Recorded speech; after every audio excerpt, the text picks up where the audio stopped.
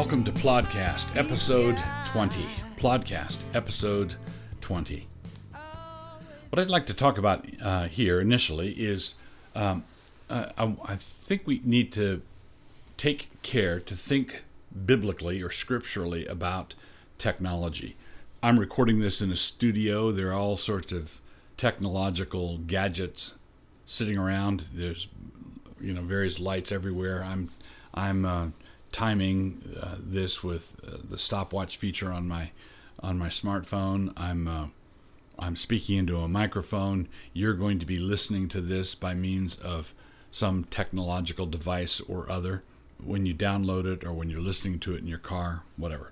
So our lives are surrounded by technology. We are immersed in technology. Technology is everywhere. And more than a few Christians have a good deal of nervousness about this. They're nervous about technology. They're nervous about the internet. They're nervous about smartphones. They're nervous about smart cars. They don't like the fact that the refrigerator might be spying on them for the CIA, that sort of thing. Now, of course, there are all sorts of abuses that technology can be put to, but how are we to think about this biblically? The best way that I know for processing this is to think of technology as a form of wealth. If you looked up smartphones in your concordance, if you looked up smartphones in your Bible search software, it wouldn't come up with anything. The Bible doesn't talk about smartphones. The Bible doesn't talk about the microchip. The Bible doesn't talk about space travel. The Bible doesn't talk about fracking. The Bible doesn't talk about these things at all. So Cornelius Van Til one time said that the Bible is authoritative in everything it addresses. And he said it addresses everything. That must mean that it addresses everything in principle. So if we want direction from Scripture on how to understand technology, where do we look? What do we look up? We have to be able to look up something that will give us direction on how to understand having the television set that we do, or having a pre-programmable oven that we do, and what are we to do with this? So I would suggest that technology should be understood as a species of wealth. The technology is wealth. And if I said that, as soon as I say that, I realize that the Bible has an enormous amount to say on the subject of that.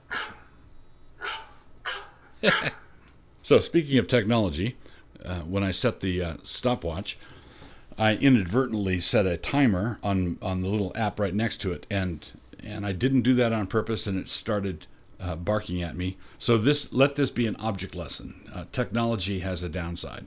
And you might say, so that's a form of wealth, having your phone bark at you? Well, yes, it actually is. It actually is. So let me get back on track. When the Bible tells me about wealth, when the Bible teaches me about wealth, it teaches me two things. One of them is that wealth is a gift of God. Wealth is something that He bestows on us. It comes from Him, and the appropriate response is gratitude. And the Bible also teaches me that in this fallen world, that when God gives the blessing of wealth, the temptation that it presents to me is to not be grateful. So it's a two-step sort of thing. I am supposed to thank God. If I inherited a pile of money, I'm to thank God for that. That's a good gift. But I'm also supposed to remember that Jeshurun waxed fat and kicked in Deuteronomy. God gives the Israelites great and enormous wealth when they went into Canaan and inherited the land.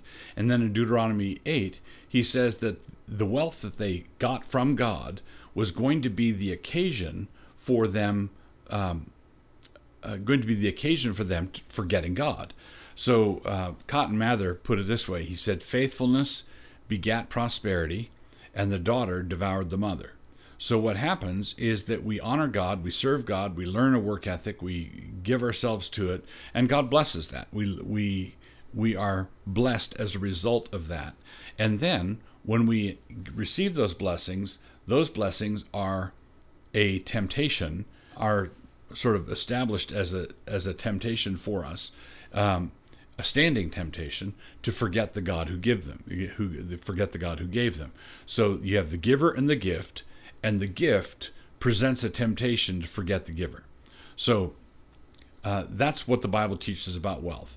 God, Paul tells Timothy in 1 Timothy 6, instruct those who are rich in this present world not to set their hope on riches, which are so easily destroyed, but rather to be generous and ready to share.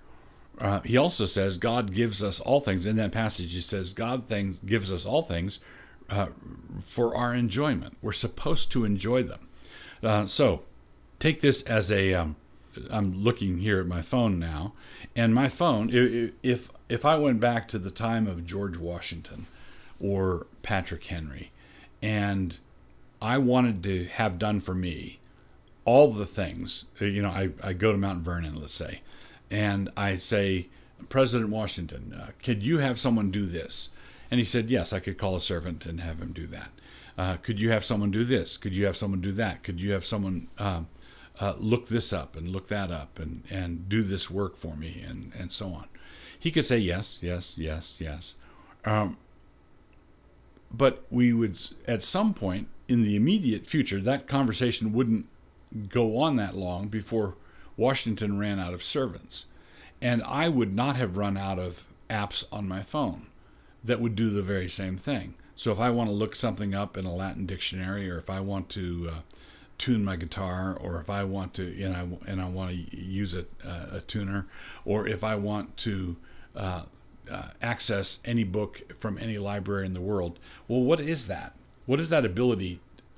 What is it to carry 100,000 servants around in your pocket? What is that? Well, I would say that the obvious answer is that it's wealth. That's wealth. People with a person in possession of a smartphone is incredibly rich. And so consequently, he should remember the warnings that Scripture gives. Don't treat your computer, don't treat your television, don't treat your smartphone, don't treat all your car with a computer in the dashboard. These are not to be regarded with inherent suspicion. They are gifts from God. We should be grateful for them. We should overflow with gratitude for them, and we should use them. But remember that wealth has a bias. In this world, in this fallen world, the bias is to forget point one. So, point one, wealth is a gift from God. Point two, wealth tends to make you forget point one. So the first thing is that wealth is a gift from God. The second thing is that wealth has a tendency to make you forget what it is. And when people have forgotten God, they have lost their ability to be grateful for all the amazing things that He gives us. God don't never change. So we come to our little book plug portion of our podcast. And this episode, I want to encourage you to get and read Thomas Sowell's book, Vision of the Anointed. Vision of the Anointed. Now, I've enjoyed a number of things that Sowell has written, but I think I was particularly struck by this book, The Vision of the Anointed. The subtitle is something like Self-Congratulation as the Basis or the Foundation for Social Policy. And what Sowell is doing is he is talking about a particular class of individual who's very common in our culture, in our society, and they have a certain vision of the world.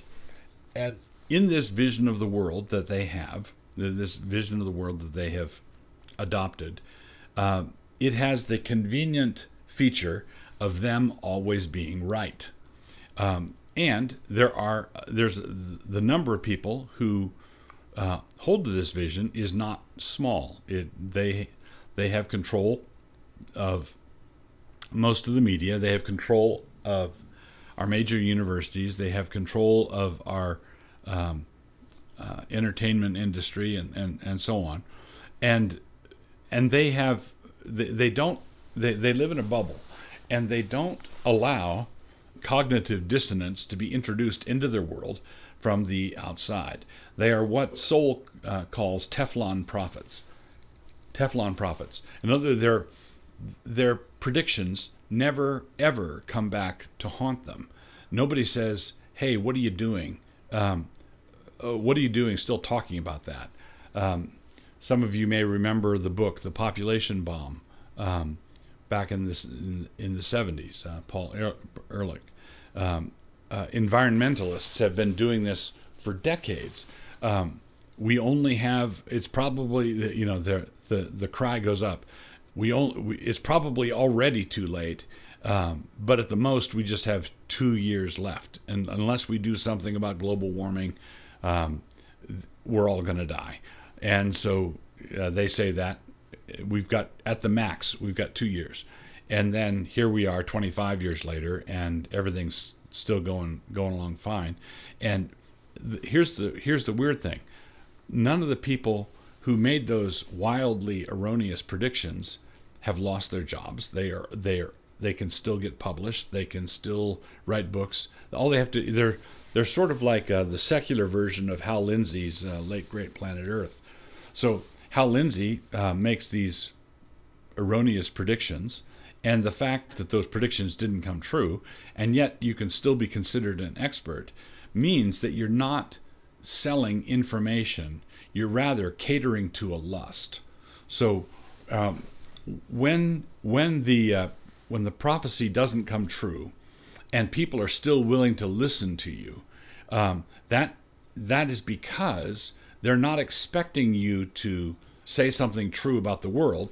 They're expecting you to feed something in their heart. They're expecting you to feed something in their psyche, and that's what environmentalists are. Is they are infidel dispensationalists. They are people who have a need to believe that we're living in the last days, and if you give them some sort of plausible explanation for what's going to happen, it's going to be the polar ice caps are going to melt, and there we are.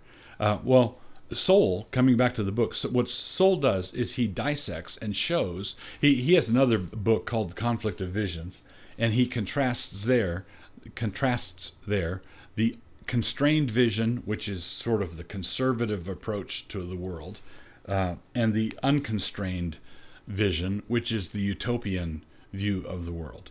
In this book, he talks about how the unconstrained vision is unconstrained by anything, especially the facts. So when you make your statement, when you make your prediction, and it never comes true, you don't lose your job. You don't lose your publishing deal for the next book, because the bookseller wants to sell books, and he knows that there are people out there who are willing to let you continue to cater to their lust. So the vision of the Anointed, if you get this book and read it, you're going to understand a great deal of what is happening all around us.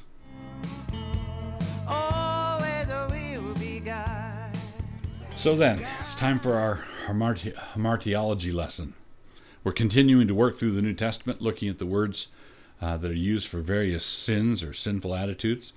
And the word Aischune is rendered as shame every time but one in the New Testament.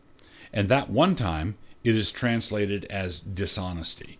So everywhere this word occurs, it's translated as shame, except for one time, and in that place it's rendered as dishonesty. In Luke 14:9, the man who assumed the highest place is forced to take the lowest place with shame.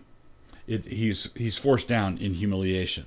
The crucifixion was a shame that Christ was willing to endure. Hebrews 12:2. It was a shame that he was willing to endure. And he was willing to endure it for the joy that was set before him.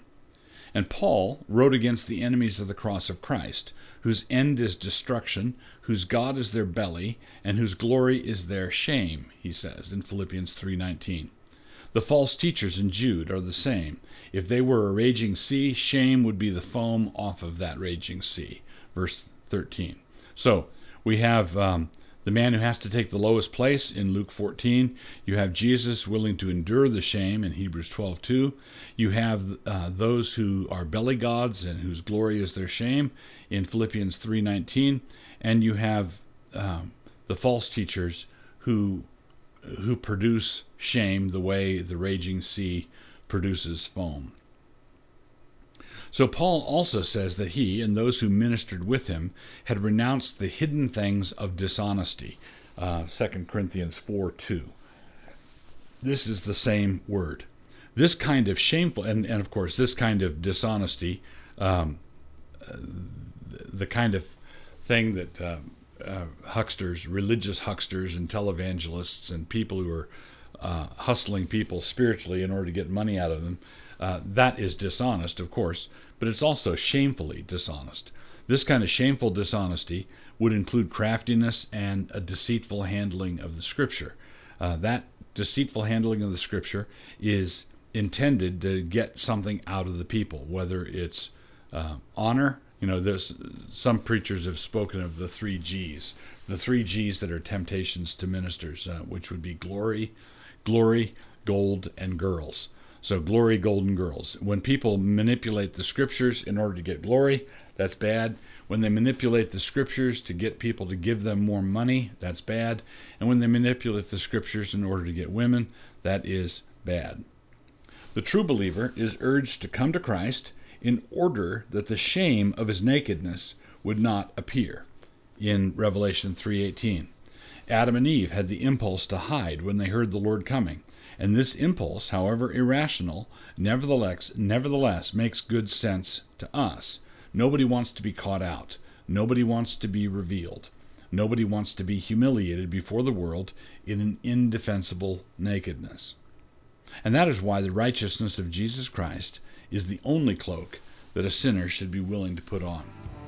God in the time of the sickness, God in the doctor too. You've spent a pleasant half hour with Plodcast proprietor Douglas Wilson. This podcast is produced by Canon Press. Please take a moment to subscribe to the Plodcast on your favorite listening platform. To hear more from Doug, please visit canonpress.com.